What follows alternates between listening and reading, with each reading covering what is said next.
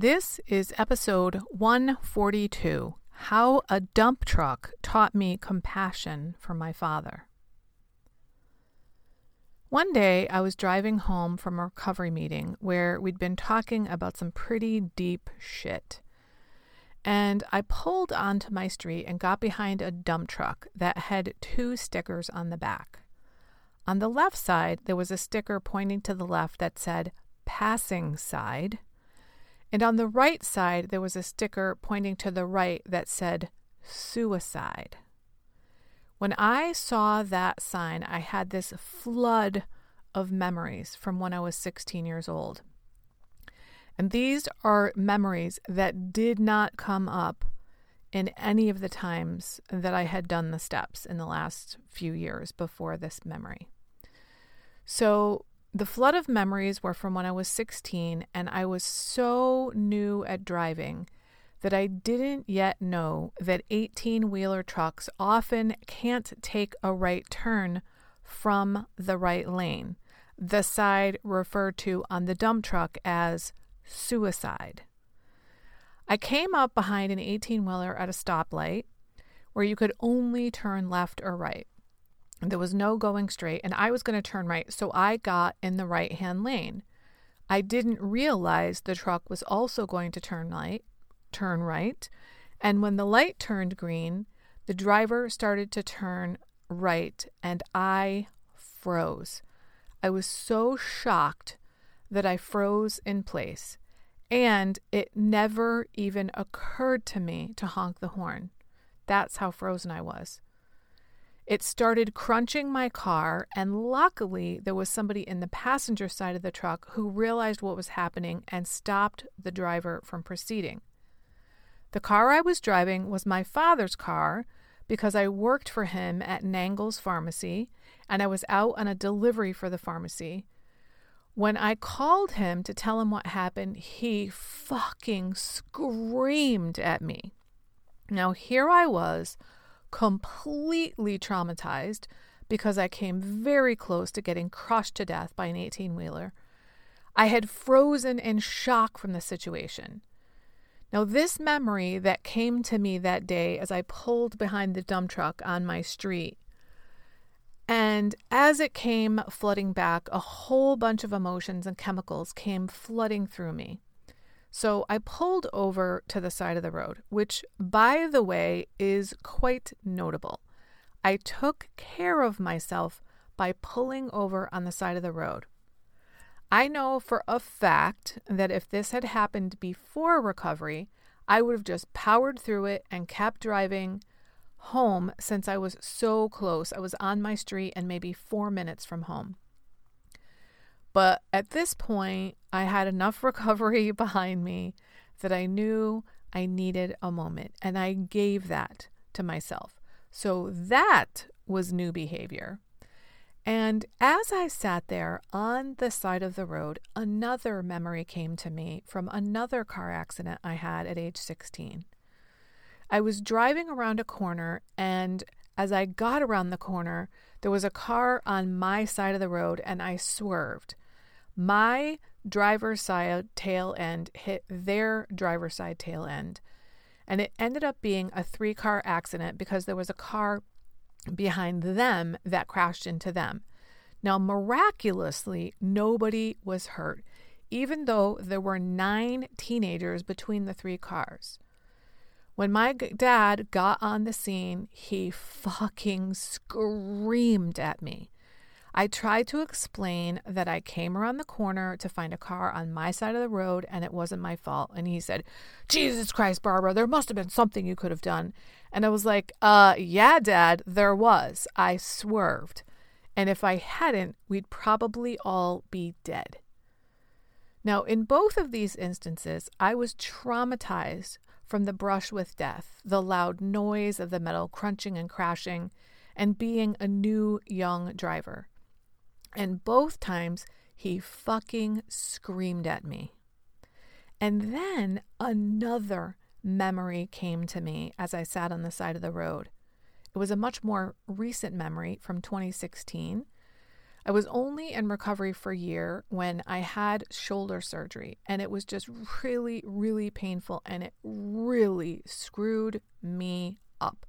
It screwed me up psychologically, physically, mentally, emotionally, psychically.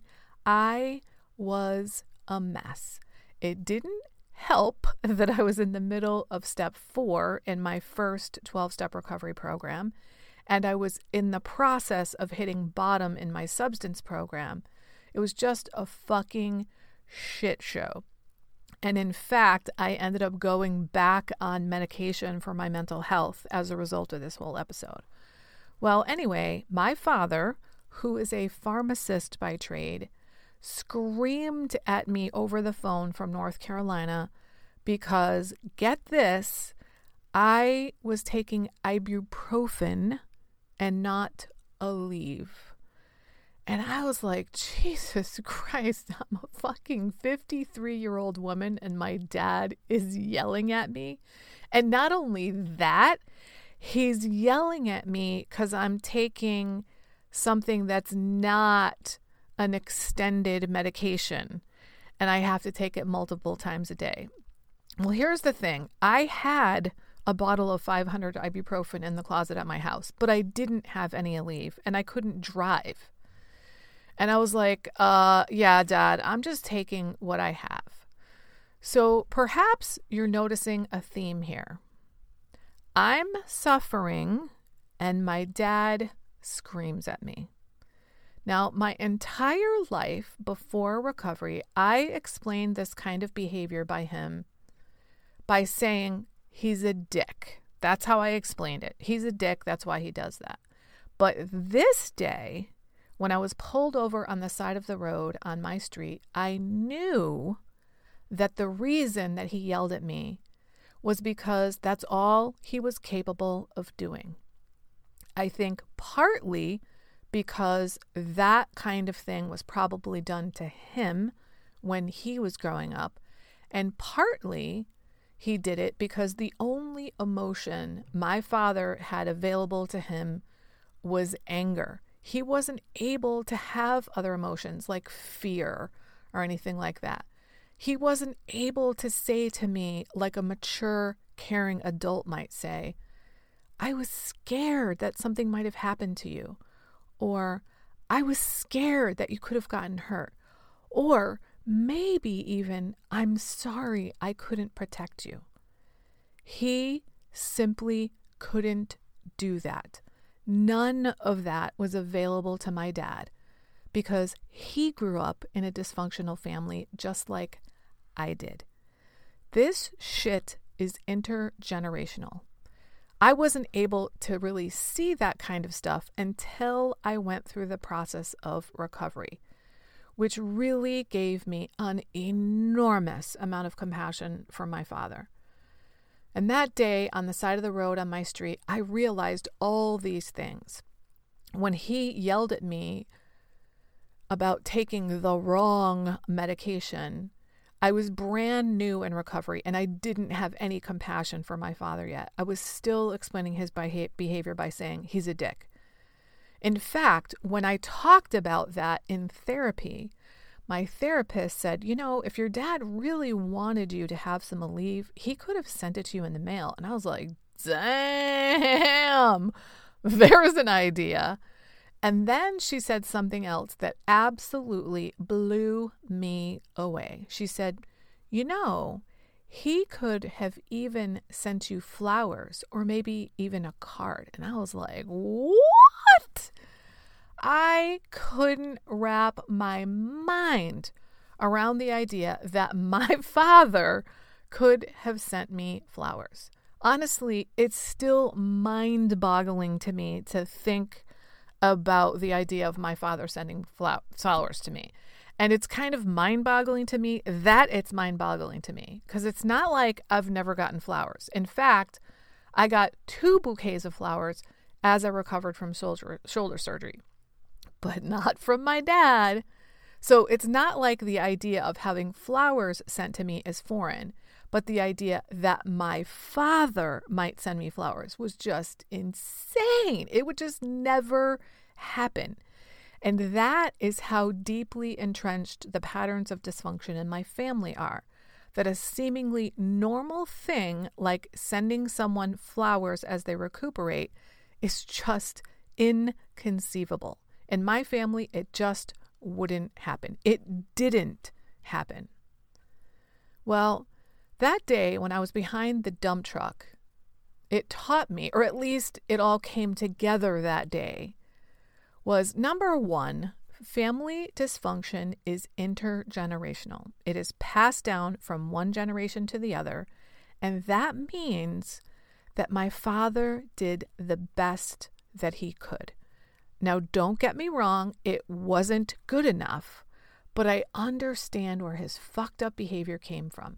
I understand he wasn't capable of saying anything like, I'm sorry you're hurt, or I'm scared you're hurt, or I'm sorry I couldn't protect you, because he wasn't capable of feeling those things.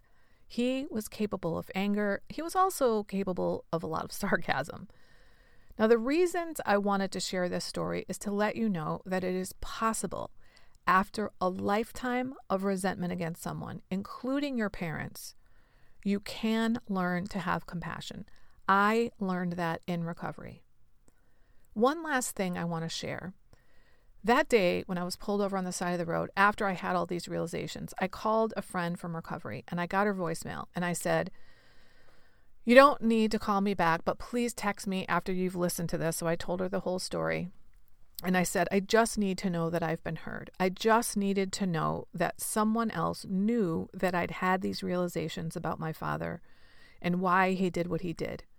And she did that for me. She texted me after she listened to it. And I learned that in recovery too, to reach out to others when I'm having difficulty.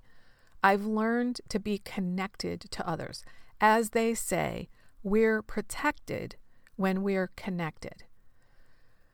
I had hoped that she would pick up the phone when I called, but she didn't. But it still helped, because what I've learned about being connected to people in recovery is that it's often just about being witnessed, about being seen. It's not necessarily that the other person's going to do anything. They're just going to witness you. And that's why I didn't necessarily need to talk to her. I just needed to know that she heard me. Now, all these kinds of profound things are things that I learned in recovery, and never before then. I was in my 50s when that happened.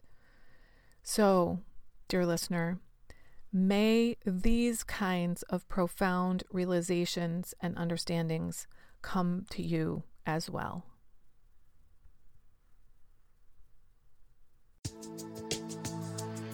If you're ready to finally have an enjoyable, relaxing summer doing things you really want to do, instead of always following other people's agendas, I have some openings for private clients right now.